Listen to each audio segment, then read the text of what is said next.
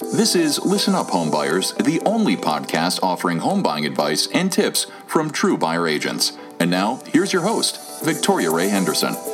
My next guest for Listen Up Home Buyers is the owner and president of Buyer's Edge, an exclusive buyer brokerage in Bethesda that opened its doors 29 years ago.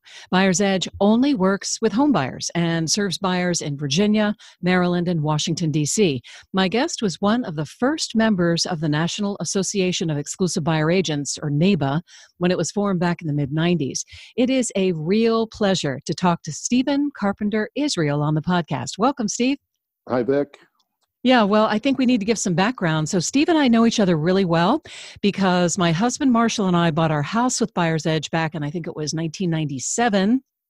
And I love the experience so much and the business model that when I wanted to switch up careers, I asked Steve if I could work with him, and he said yes. And it's been great. Yeah. It's been good fun. And we've had Marshall for even longer. So I know, 18 years. Yeah. It's so been a lot of fun. You know, Steve, obviously 29 years. I mean, it's been basically your whole real estate career, right? Close. I actually kind of grew up in the business because my father was a real estate appraiser. And so I got my license, when I was right out of high school before I even went to college. So I've had my license for a long time, longer than I've even been doing the exclusive buyer brokerage business. Oh, so, wow. I didn't know that. Yeah. So and why? I'm not even going to tell you how many years because it's just embarrassing. Hey, you're still here. That's the good thing. Right. So why did you think of this exclusive buyer brokerage? I mean, it wasn't really on the map so much. It wasn't even on anybody's radar in real estate. What made you come up with thinking, I just want to work with home buyers? Well, it was kind of an interesting ride for me because when I got out of college, I went to work in the commercial construction business for a number of years. Both working for a kind of a mid-sized company building, shopping centers and all this other stuff, and then on my own for a while. And I loved the construction business. And I was also, I still had my real estate license. So I was occasionally doing deals where I was helping people buy and I listed one or two houses when I was really young.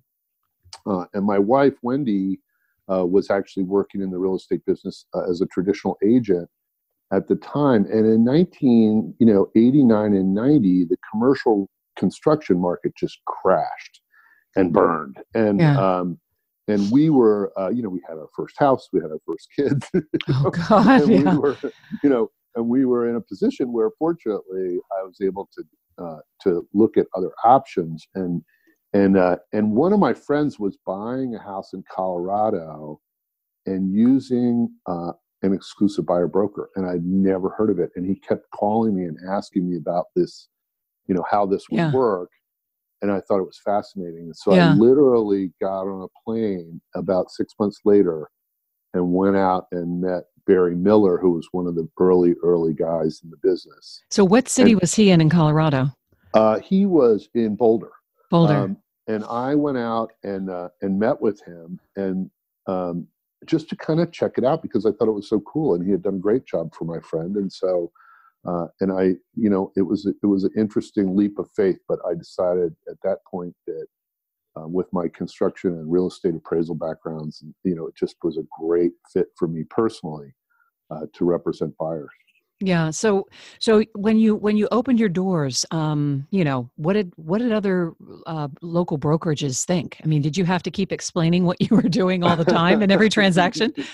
Yeah, it was fun. It was quite a time because NABA was not even started, right? And so there was no national association. There was no kind of, there was no template for how to do this, and so we just knew that we thought it was a great idea, and we were just dedicated to the consumer side of it and to making sure that people got all the right information. And in a way, I think that, there was certainly a lot of pushback from other brokers in the area, but we were also, it was such a bizarre thing for them that they just thought that we would be a total flash in the pan, right, and be gone within months, if not a couple of years, right.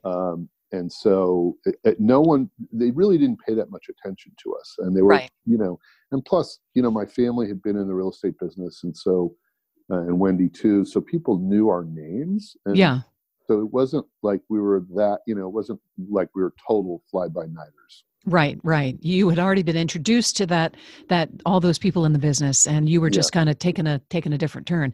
I yeah. want to kind of dive into that just a little bit more. So, because to me that is like a critical piece of the whole idea of exclusive buyer brokerage. So why did you think it was a good idea? I mean, your friend was Well, out there in Boulder it, having it, yeah, I mean, I think it's interesting because Wendy was doing traditional agency, we were kind of talking about the business a lot.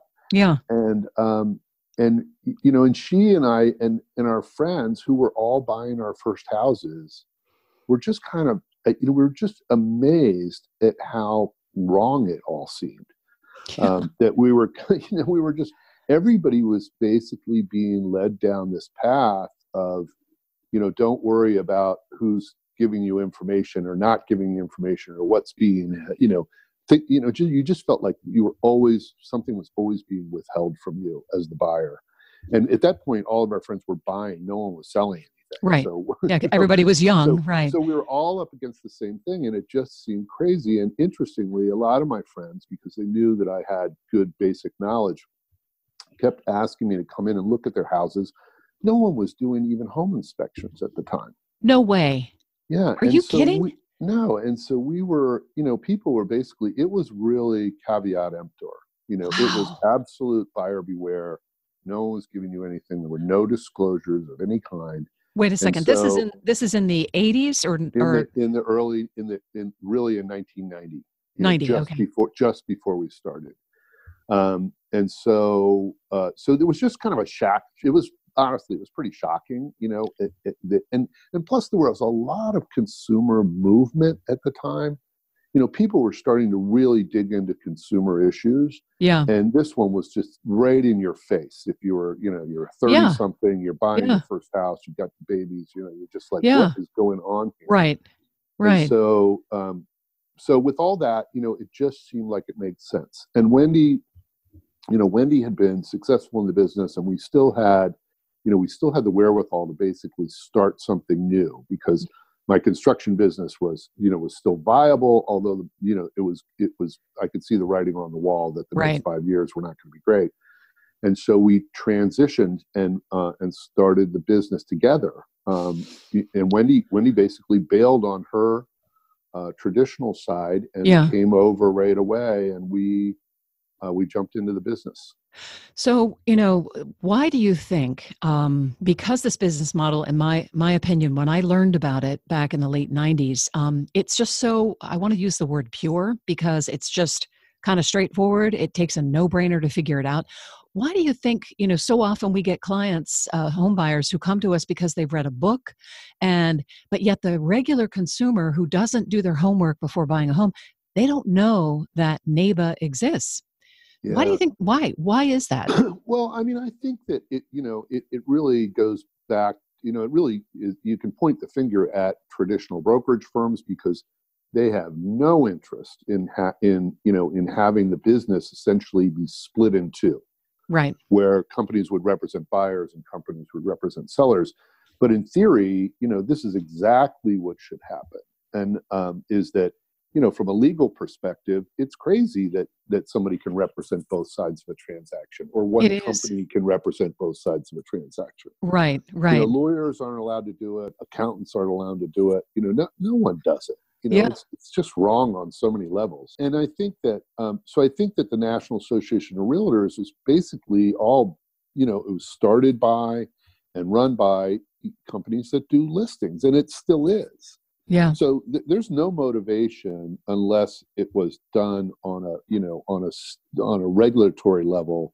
There's no motivation for them to ever split up the business because they get both sides of the transactions on so many deals. It's still amazing how many deals go down that way.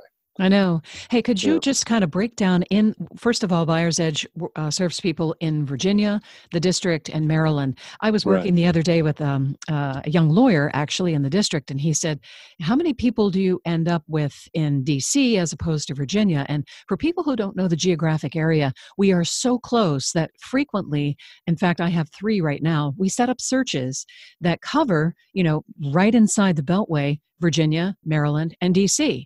And it's kind of it's kind of a flushing out of what works for the client as to where they end up. Right. But could you explain how what the difference is with representation in Virginia, DC, and Maryland? Well, each jurisdiction, and it's true of basically all 50 states. I mean, everybody has all kinds of different stuff. And in Maryland Right. and DC, there are different disclosures. In Maryland, you have to tell people who you're representing, but you actually do that via having a contract. You must have a contract with your buyer client. Mm-hmm. So you actually have to have a contract with your buyer and a disclosure that says that the buyer knows that you're working for them. Well, I mean, this is like the biggest bunch of nonsense I've ever heard, because Right. the only person that really needs to know who you're working for is the other guy. Right. Right. And so in DC, where they actually have it right, DC basically says that if you have to disclose to the person you're not representing. Right. Who you work and, for. Yeah. And Virginia doesn't even basically have any disclosures because it's kind of a non-disclosure state. They don't have any seller disclosure forms. They don't have anything, but they do basically say that you should tell everybody who you're working for. Right. But it's a convoluted mess. Yeah. And interestingly, it's one of the reasons that, that nationally, it's appalling how few home buyers understand who their agent really represents, or the person that they're working for even represents. Right. And a lot of it is exactly for this reason, is because it's a convoluted mess. Oh, I know. Every state's different. But, I would say that the only people in the business who are able to get through that part of the process, the disclosure process, Right. About who's being represented and make it clear, is us. No, I know. I mean, everyone else is trying to explain how they can have 2 agents that sit right next to each other. They can be husband and wife.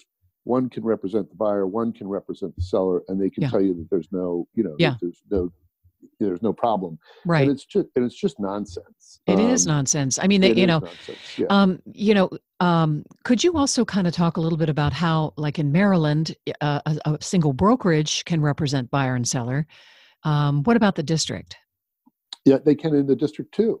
Mm-hmm. So essentially, they can have 2 people that are on the same team, 2 people that sit next to each other in the office, 2 people who happen to be in different offices of the same company, but one can represent the buyer, one can represent the seller.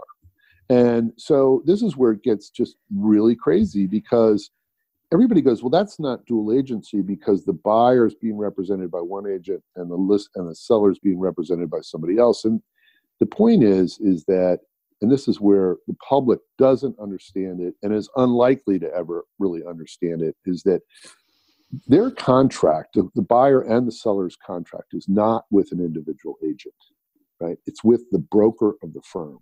Right. It's with the company, and the person who's responsible is the broker owner, essentially, or the managing broker of that firm. And so the agents are agents of the broker. Right. The agents are the agents of the broker. They represent the broker. They don't represent individually the client. So they're agents of the firm. They're not even in a position to be able to contract because they don't have a license that allows them to. A lot of agents have only been licensed for a month or 2. Yeah. So they don't have the capacity to actually do the contract. Only the broker does, which means that the broker is representing both parties, and that's called dual agency. And so no matter how you split it up, whether you're allowed to do it or you have to disclose it or you don't disclose it or whatever, Yeah. It's a mess. You could see why, I mean, I look back on my own experience. You can see why people who are busy with their careers and busy with their children and all of these things, why this would just be too much. It's like, oh my God, okay, I give up. I give up. I'll just take whatever route is the easiest for me because Right. And I think people could care less. yeah, A lot of times people are like, I don't care. I'm going with Susie. right. I'm going to go with Dave. I'm going to go with the person who someone else recommended, or I found, via, I walked into an open house and they seemed nice.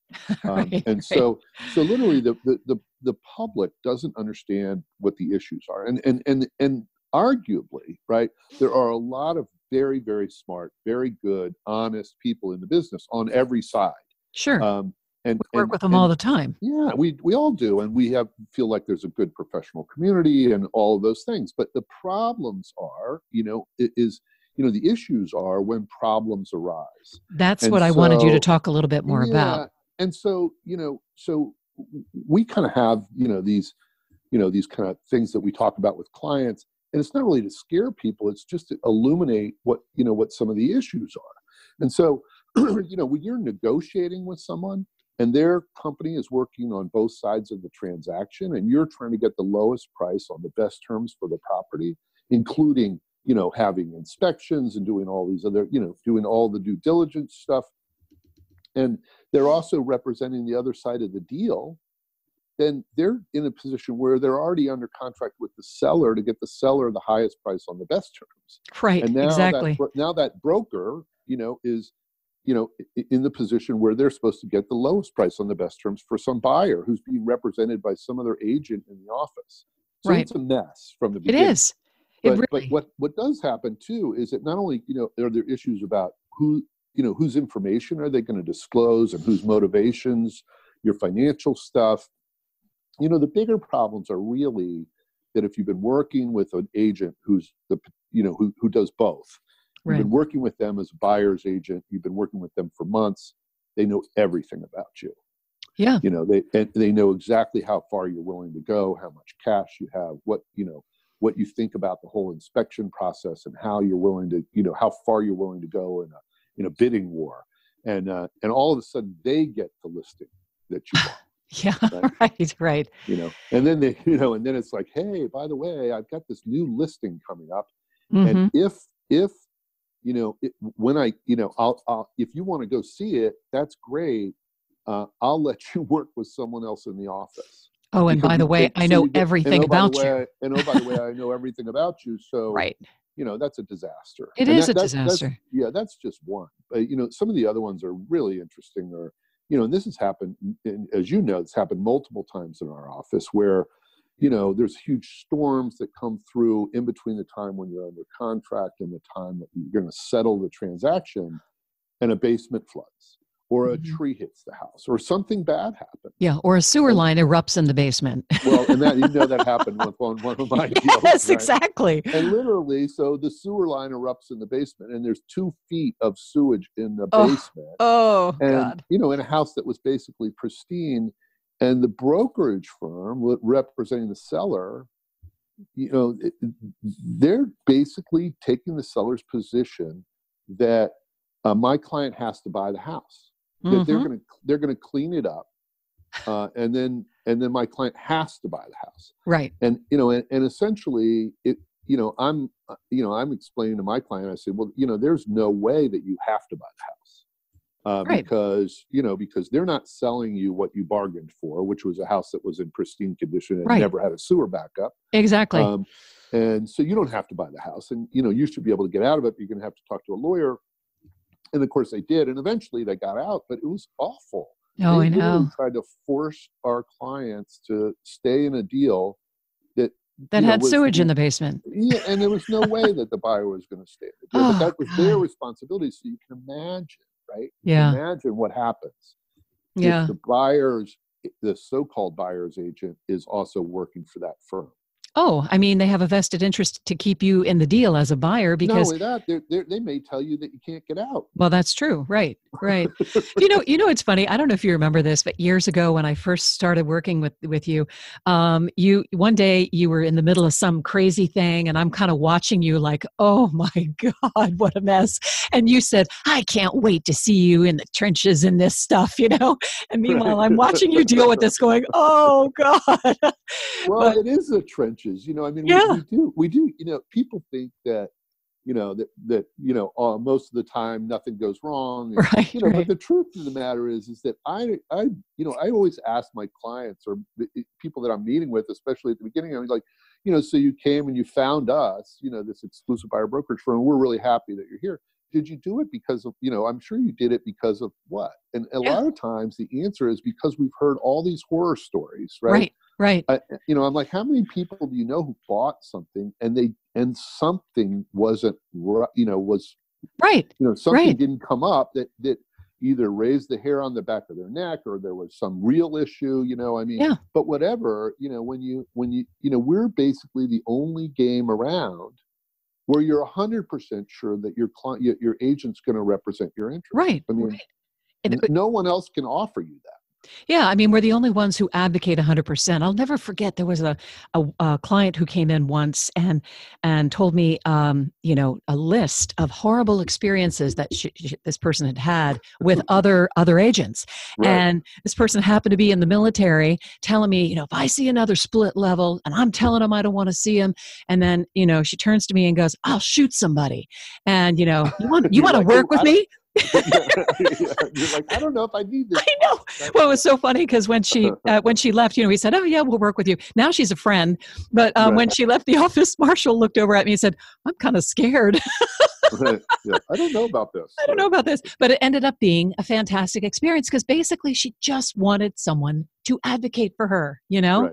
Just be Exactly. straight with her. Yeah. Yeah. So I'm talking to you February 2020. Can you give me a quick overview of what the market's like right now? The market in DC is I would say it is impacted greatly by low inventory, Mm-hmm. and so it makes it hard for home buyers. Interest rates are low, so a lot of people want to be in the market, and they want to buy a house or move from one house to the next. But the fact of the matter is there are a lot of buyers out there, not a lot of listings out there. Yeah. And interestingly, I also think that the market is wildly divided between the properties that are accessible via metro accessible, Yep. walkability. These things are unbelievably powerful in our market where. Yeah. With a minute that you go outside of the Beltway or to places that aren't easily accessible to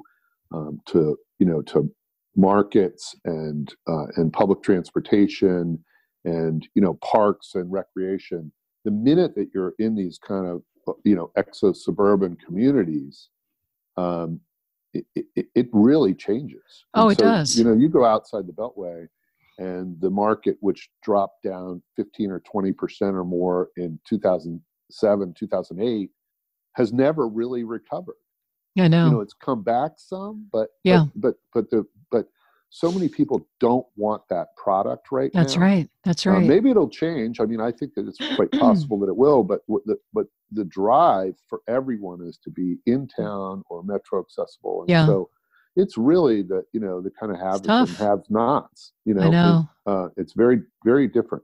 Yeah, it really is. It really is. Some of our metro stations have a lot of parking. So that has been working with some of the people that Marshall and I work with in terms of like, okay, so, we're not finding what you want right inside the Beltway where you can walk to the metro, but you can drive to, for example, the Glenmont Metro, which has 2 huge parking garages. Right. And, if your company compensates for that kind of thing, it can offset it. But, it's really tough, really tough. Yeah, it really is. And I think that, driving to the metro is fine too, but I think that a lot of people are also, walkability has become something that just wasn't even on the register 20 or 30 years ago. I know. And I don't people want to be people. able to walk to not just to something, they want to be able to walk to a lot of things. Oh yeah. They want to be able to walk to shopping and just go for a walk and have access to, bike trails and walking trails and all this other stuff.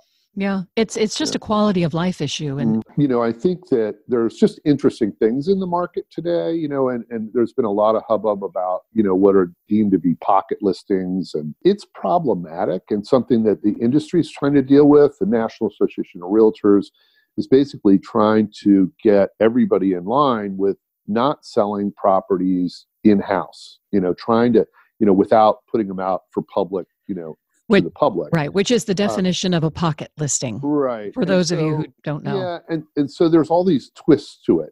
People are, they're allowing people to put up listings in the multiple listing service and saying coming soon.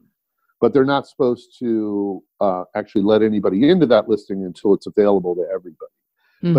But the truth is that, these kind of pocket listings and coming soon things are they're essentially ripe for abuse, and they have been abused.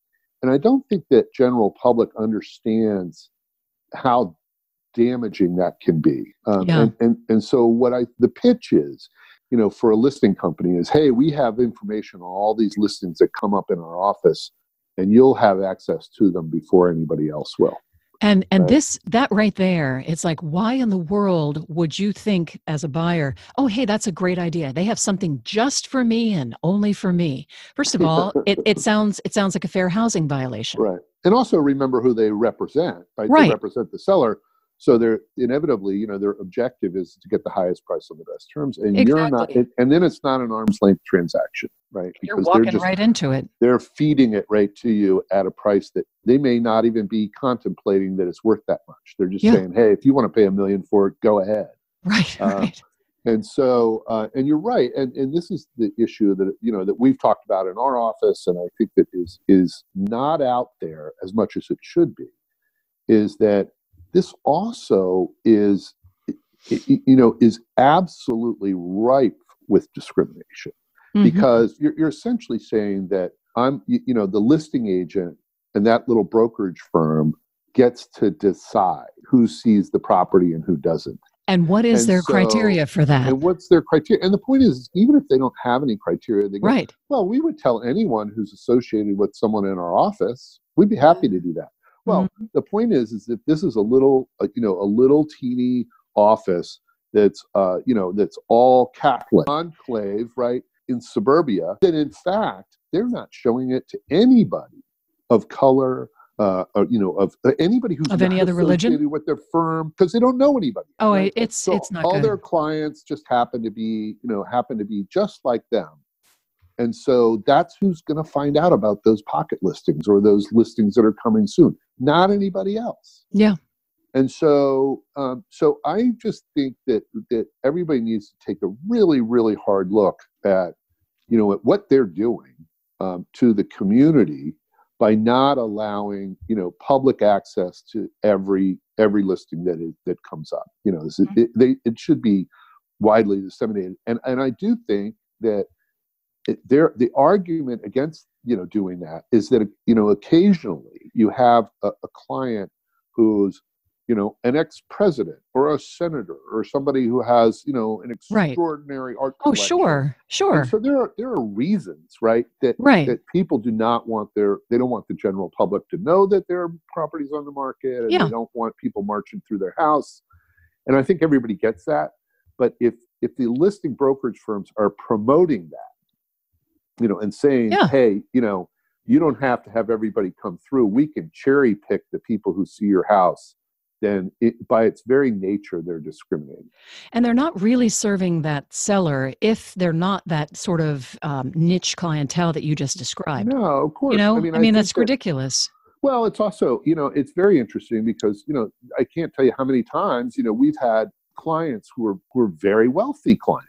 Right. Who are from other countries, who are other, race and creed and color and religions, and they're ready, willing, and able to buy. Right. And the fact of the matter is that there are listings that they never found out about, because the listing companies were just keeping them to their own clientele. And it's horrible. It is. I hope that that this movement now by NAR to push for the elimination of pocket listings and try to tighten up all that is a really good thing, and I hope that they're successful doing it. Yeah, me too. Me too. Well, I'm really glad you found some headphones so we could do this interview. I had to go buy them this morning. I don't know what happened to my old ones. They just disappeared. Well, Stephen Carpenter Israel, the owner and president, and of course broker of Buyer's Edge, an exclusive buyer brokerage in Bethesda. Thank you so much for joining me, and I'll see you at the office later today. Great fun. Thank you. Bye-bye. You've been listening to Listen Up Home Buyers, the only podcast offering home buying advice and tips from true buyer agents.